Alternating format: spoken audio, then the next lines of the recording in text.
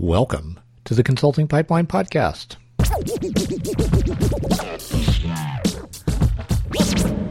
Here's part 2 of my conversation with Bob Lalasz. Okay, so I'm taking this interview all over the place, and I don't know if I should apologize for that or be excited about it, Bob.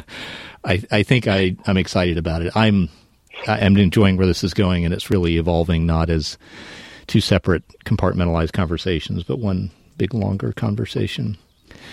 So we've talked about, what moving the needle looks like. Was there some point at which you got better at doing that because you were saying no to things outside of your wheelhouse? That's a good question. Yes, I want to say yes.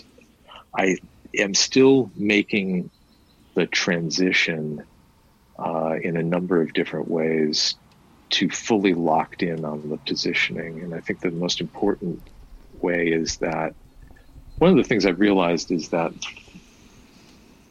thought leadership is, if I want this piece of the business, there will be other things and other problems that I need to solve for people as well, for organizations as well, because they're not in a position, they might not be in a position to simply hire a person who is dedicated to thought leadership. But I am working down towards the point where this is all I want to do. Mm-hmm. Right? So I'm building up expertise in dealing with clients who have this problem, and then they have a couple other problems like presentation training, mm-hmm. which are related to this problem. But it's forced me to do some things that I wouldn't have done if I hadn't specialized. I think I sent you in the email when we first corresponded, mm-hmm. that it forced me to develop what I'm calling a black box, which is... let me stop you right there. Just a note for the listeners. So if you look back in this podcast, I can't remember the exact episode number, but you'll see a conversation I had with David Baker about this concept that Bob is about to dive into. So if any of this kind of leaves you with questions, that would be a good thing to reference. And I'm sorry for the interruption, Bob. Go ahead with what you were about to say. I was hoping that you would either touch on this or I could ask you about it. So go right ahead. So, I was running into the problem that you had asked about, you had referenced earlier, which is that thought leadership is a nebulous concept. And a lot of people claim to be thought leaders and to be doing thought leadership that don't have any business doing that. But right. Then that becomes just a kind of prejudice, right? You don't like that person, or you don't like their style, or you find their ideas empty. And how do you quantify that, really? How do you take it out of this totally subjective realm? Right. So, in working with clients, I wanted to have something that I wanted to have a methodology, an evaluative methodology for approaching them. And so I developed a matrix that listed all of the competencies of a researcher who was a thought leader, mm-hmm. all of both skills, competencies, and markers, and then levels that researchers could attain from sort of newbie entry level to global superstar. Mm-hmm. And I did the same thing for organizations. So that allows me to, and I can refine that, and I am refining it, but it allows me to evaluate the organizations that I'm working with, as well as individual thought leaders. It allows me to do comparative analyses with other organizations once I have a large enough database. I can do a growth map for both the individuals and the organization. Here's where you are today. Here's where you'd like to be. And then these are the skills we need to develop. And here's how we're going to do it.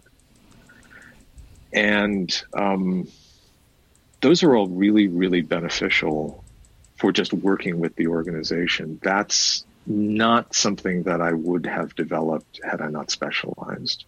But the pressure of specializing forced me to realize that I needed it and gave me the time, in essence, to bring it to life. Yeah. And my sort of kooky term for that is this satisfaction gap, where you can see what kind of improvement would come from having a tool like that. But what exactly it looks like, I think in the early stages when you start to feel this satisfaction gap, what it looks like is fuzzy. At least it is for me. But you're just not satisfied with the status quo. And that dissatisfaction creates this impetus to do something about it. I am curious, Bob, if that's kind of how it unfolded for you, or if it sort of sounds like it is based on what you said. But did you have that feeling of like, this could be better? I've got to do something to make this better. I was. So if you're saying that about my work, I was thinking. Yeah, and I am specifically saying it about that empty space that now you have a black box that goes in. Right. So I was writing a lot. I was writing long reports, and I was writing and I didn't know how to structure the reports exactly. Mm-hmm. And this allowed me to compress into a very small space all of my expertise on, my point of view. This is what I think an organization that's a thought leader looks like. These are the competencies. And this is what a thought leader looks like. And here are names attached to each of these levels. So if you're an organization that, in any particular sector, I can pull out names for people, researchers who are outside of your organization and say, well, if you're aspiring to be a level 4 or a level 5, here are those names. And they can look at those people and say, yeah, okay, I get it. Mm-hmm. That's somebody with global impact, or that's somebody with sector impact. The one other thing that I'll mention is that a lot of these organizations, it doesn't matter about size, but a lot of them worry about not just knowledge capital, but what I'll call, for lack of a better term, thought leadership capital. They worry about people leaving. And if this person leaves, let's say they've got a person who's really good on TV. Mm-hmm. That person leaves, we'll never be on TV again, right? Well, how will we ever? Well, if you had a map, if you had a gap analysis that mapped who's closest to that person in terms of skills development and who you need to focus on over the next year or so to build a redundancy, so that if TV superstar leaves, you've got somebody in her place to offer to media. Mm-hmm.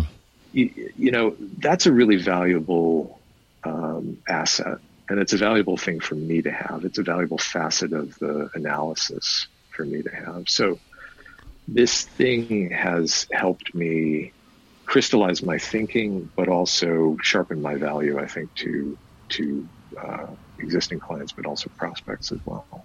Yeah, I can see how that. I think, feel very good about applying the term, uniquely valuable intellectual property to what you've created.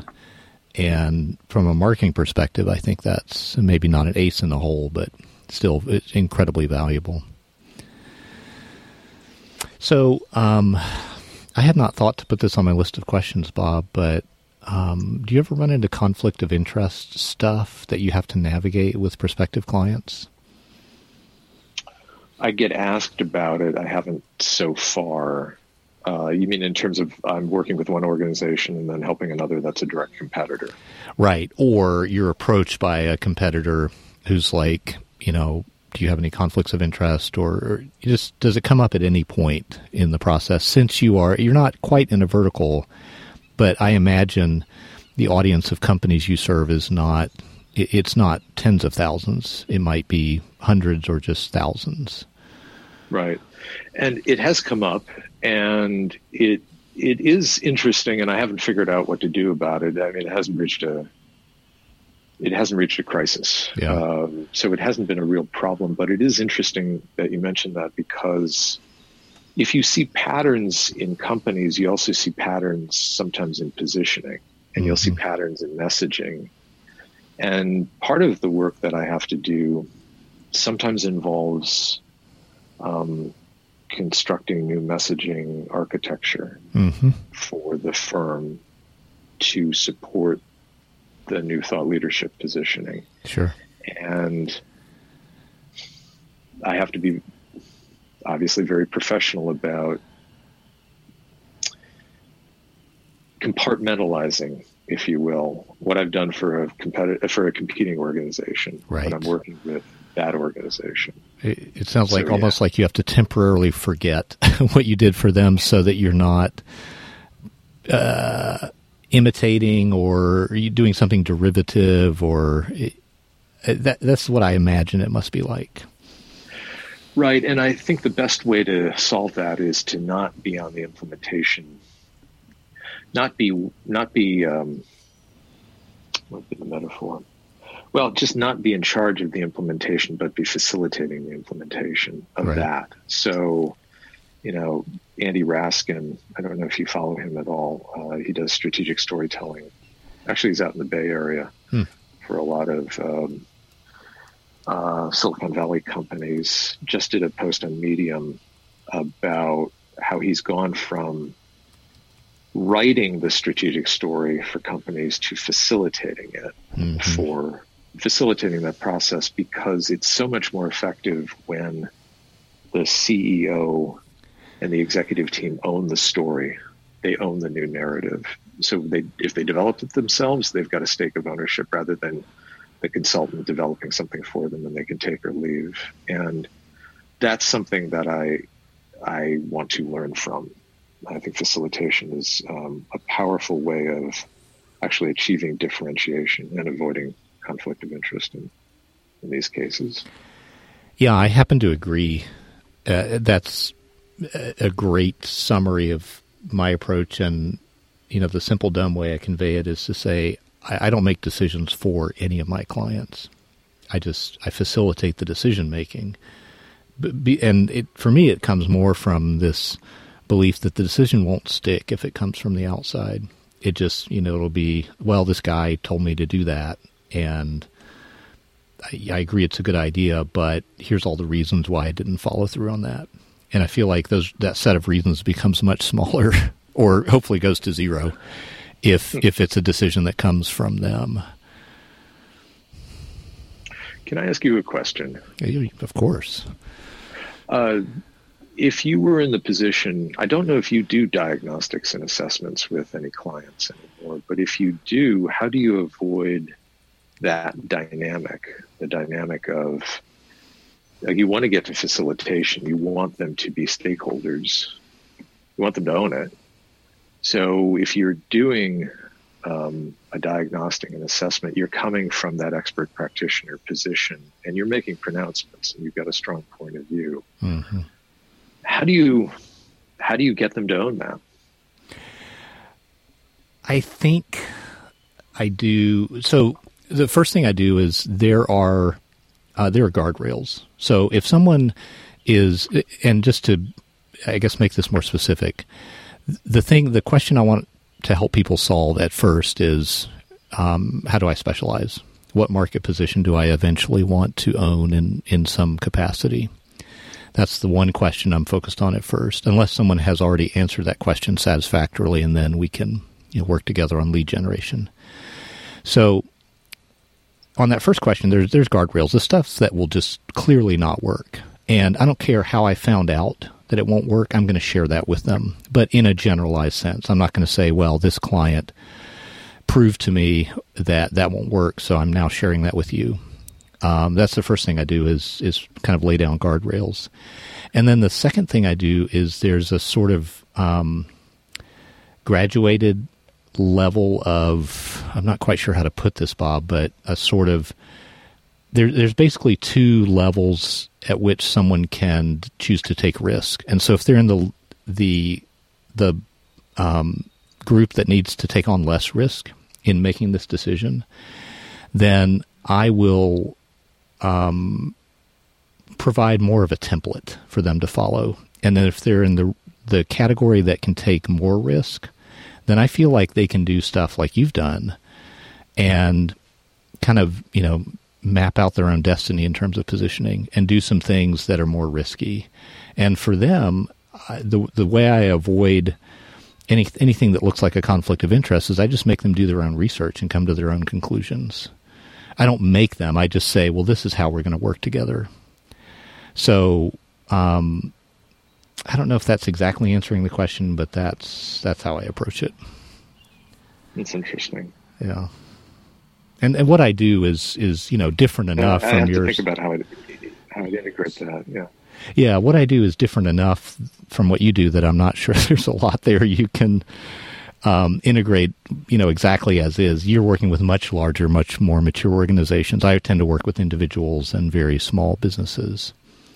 So, they don't have a board of directors or what have you. They also have, I think, fewer concerns about conflicts of interest. There's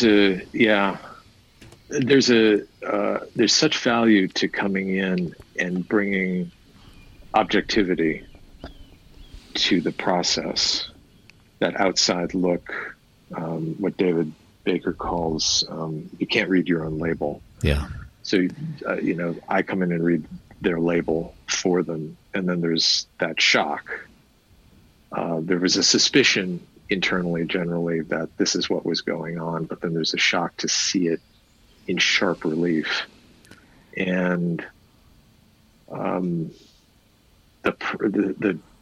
journey from that to ownership is one of the challenges that I face in the business. Yeah, as you're saying that, I can almost feel the weight of, and I think it depends on your personality and the role you want to play with your clients. But this being the bearer of bad news, and then making it, what do you do at that point? Are you wanting to be involved in how they process that as a sort of, organization processing a sort of collective trauma almost? Or is it more, you're like, okay, you guys deal with this and we'll regroup and figure out a plan? And I'm thinking specifically of the organization who thought they were amazing thought leaders, but have very few of the hallmarks that need to be in place for that to be true. You definitely want to be part of the process of, as the term of art is these days, socializing the findings. Right. So you don't want to just present the report and let the organization figure out how to distribute it and socialize it. Mm-hmm. You definitely want to make a presentation, be there to answer questions, be there to interpret things and to soften what could be received as some very hard edges. Mm-hmm. And then that's also really good for the engagement going forward. So if you're going to be part of developing, and I'm talking about a diagnostic and assessment. Yeah. If you're going to be part of the strategy formation, and then if you want to be part of its implementation, being there and modeling that role of partner, because that's what you really should be, that's crucial. So it's something that I haven't insisted on always in the past, and that I want to insist on in the future. Interesting. So let's sort of put you next to a generalist content firm. That's who I'm going to. Maybe you have a better idea, but I want the folks at home to understand the types of things that you know about your clients that a generalist, quote unquote, competitor would not know. And I'm picking like a content marketing agency because I think they're the ones who would claim to be able to help their clients produce thought leadership. Maybe it would be just a generalist marketing agency, but I'm thinking more specifically of a content marketing agency. So when you're talking to a prospect, what kinds of things do you already know just from having this outside perspective across multiple firms in the same audience that generalist probably wouldn't know? Well, I've already mentioned, which is that you need functional teams rather than divisional teams. So the content marketing organization or communications consulting group shouldn't just be talking to their communications colleagues within the client. The structure needs to be different. It needs to contain all of these strategic functional elements that I talked about in order for it to work. I think the other thing that I have a very strong point of view on, that a lot of people in content marketing and even thought leadership disagree on, is that I don't believe in external ghostwriting as a sustainable option for my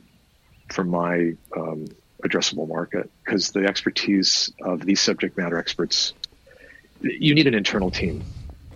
If you're going to do this well, you need somebody who's a really good at basically editorial director, internal, that's trusted by the researchers, that knows how to frame things well, that can push back on them. Working with someone who's external, who doesn't live and breathe the subject matter, doesn't live and breathe the target audiences, it's not going to work.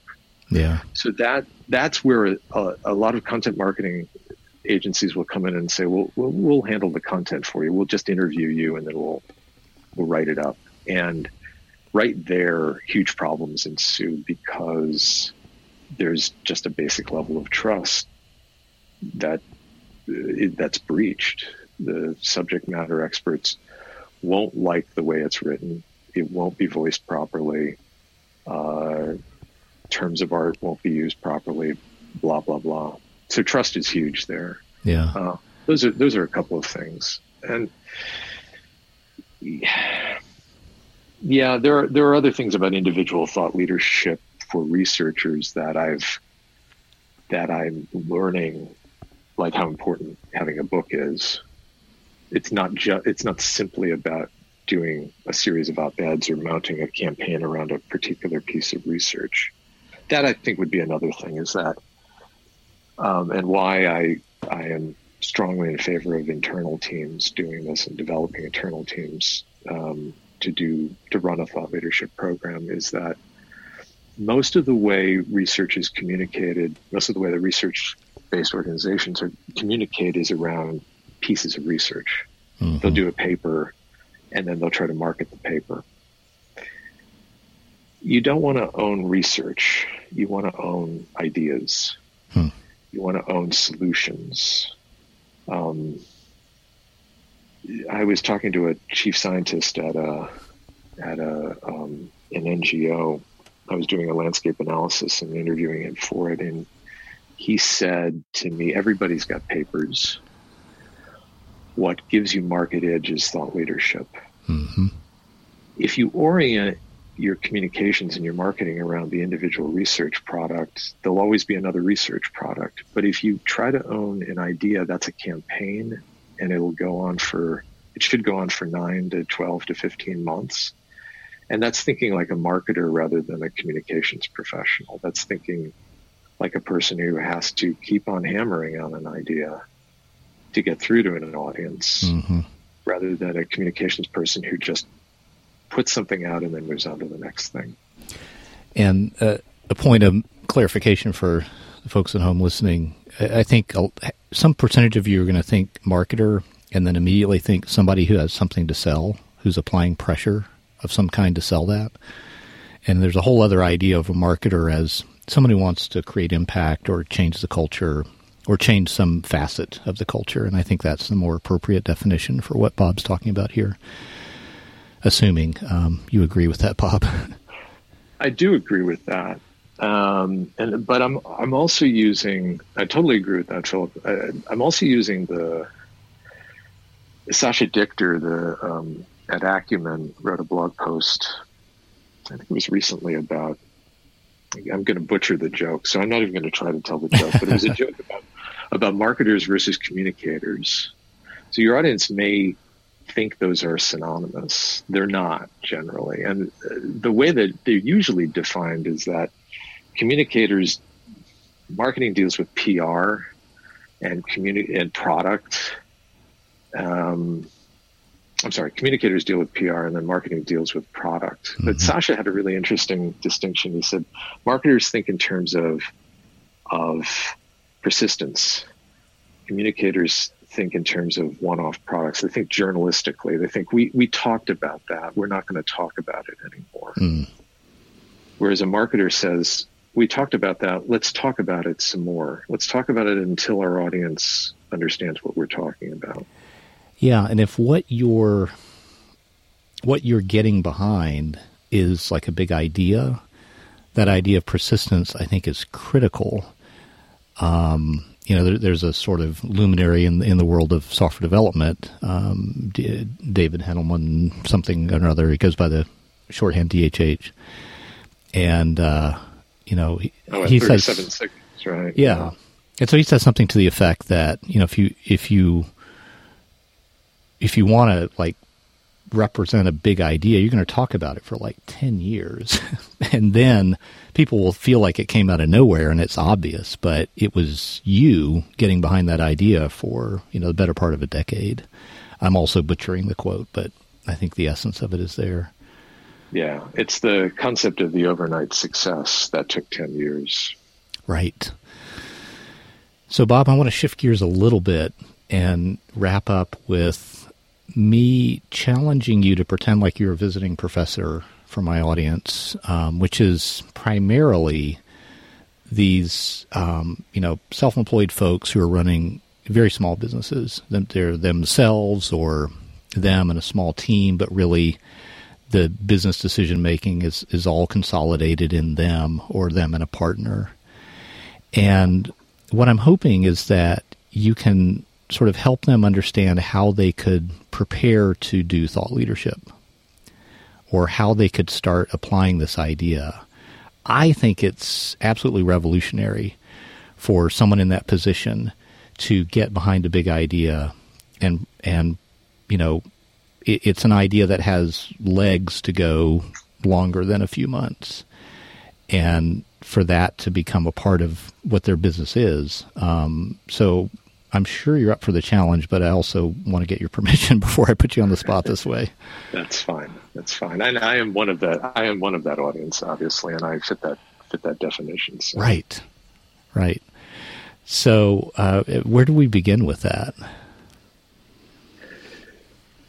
I'm going to say, I'm going to venture this, and you can tell me whether this starts to fit the bill. And I'll mention his name again. He is the animal spirit of this podcast. So when I was working with David Baker, he challenged me in the course of helping me refine my positioning in an exercise that he called Drop and Give Me 20. Mm-hmm. And the essence of the exercise is, if you're writing to a list of prospects, put down 20 ideas, and not just a sentence, but write a couple of bullet points under a topic sentence for each of them. Mm-hmm. And those ideas all have to speak to your audience about a problem that they have. And when your audience reads them, when those prospects read them, they have to respond as if you had a camera in their office, as if you knew their business and their problem as well as they did. That's a very high bar. And when I did it, it took me a while to do it. Mm-hmm. A couple of months, and the metaphor I use is it felt like carving granite with a spork. A plastic spork, maybe, for some of us. I haven't seen a metal spork. I think that, wow, but send me the link. I'd like to see it. Anyway, that's a great place to start. It's a great exercise. So you're refining your own thinking about your audience. You're finding you're thinking about what's useful to them. Mm-hmm. And then, so take that list and then send it around to, if you've got a mastermind group, send it to the mastermind group, send it to people you're already working with, Mm-hmm. Or send it to a prospect and get their reactions to it and keep working on it. So perfection is your enemy. We interrupt this regularly scheduled broadcast to tell you that I had some kind of issue on the connection here. Sorry, I had to cut out a moment or two. You're not missing much, and it picks up and gets better from here. You know, it just is such a wonderful combination of like low stakes. So it's not risky, and a lot of the folks I work with are fairly risk intolerant, and that's why I focus on the risk aspect of this. It's not like you going out on a limb, or not much, but it's also this transition away from being reactive and saying, okay, client, tell me what you want me to do and I'll do it for you. And it's a move into more of a proactive place. And, you know, at least grammatically, half of thought leadership is leadership. And leadership is, at least my idea of it is, it's not a reactive thing, or it's not primarily reactive. And that's what I love about this suggestion is you're starting to explore being a leader. Absolutely. And this is great practice for your engagements. So you're not an order taker, or you're aspiring not to be Right. an order taker. You're aspiring to be the expert practitioner, in the Blair Enns Right. phrase, that leads the client towards something they might not have imagined for themselves, but that you know is the best place for Right. them. And these are great exercises, not just in cultivating an audience, but in developing that posture. So that's maybe a starting point, is this, ideation about topics or challenges for your audience, or insight into the problems they suffer from. What's next? This is about lead generation, right? Or maybe it's a step before lead generation. Mm-hmm. Then publish publicly using, if you're not ready to publish emails, if you're not ready to send to a list, publish on Medium. Start publishing publicly, and start getting into the habit of doing it frequently. Mm-hmm. Or just publish on a blog. So start getting into the habit of blocking out time to do this and doing it frequently, and regarding it as part of your business practice, part of being a professional. I'm going to put you on the spot. Is this something you're doing, or because it is something that I'm doing. Yeah, I'm starting to do it right now. What would you let slide in order to preserve the time to publish regularly? And I know that's almost a hostile question, Bob. I apologize, but I'm very curious. Like different people, among our cohort of solo consultants, we all prioritize this slightly differently. So that's what I'm trying to get at is like, what is this more important than? It's more important than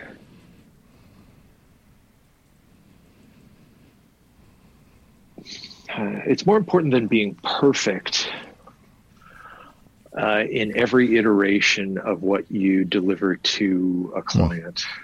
So I think we're taught in a lot of literature and a lot of communication now about business development to over-deliver. And over-delivery is endless.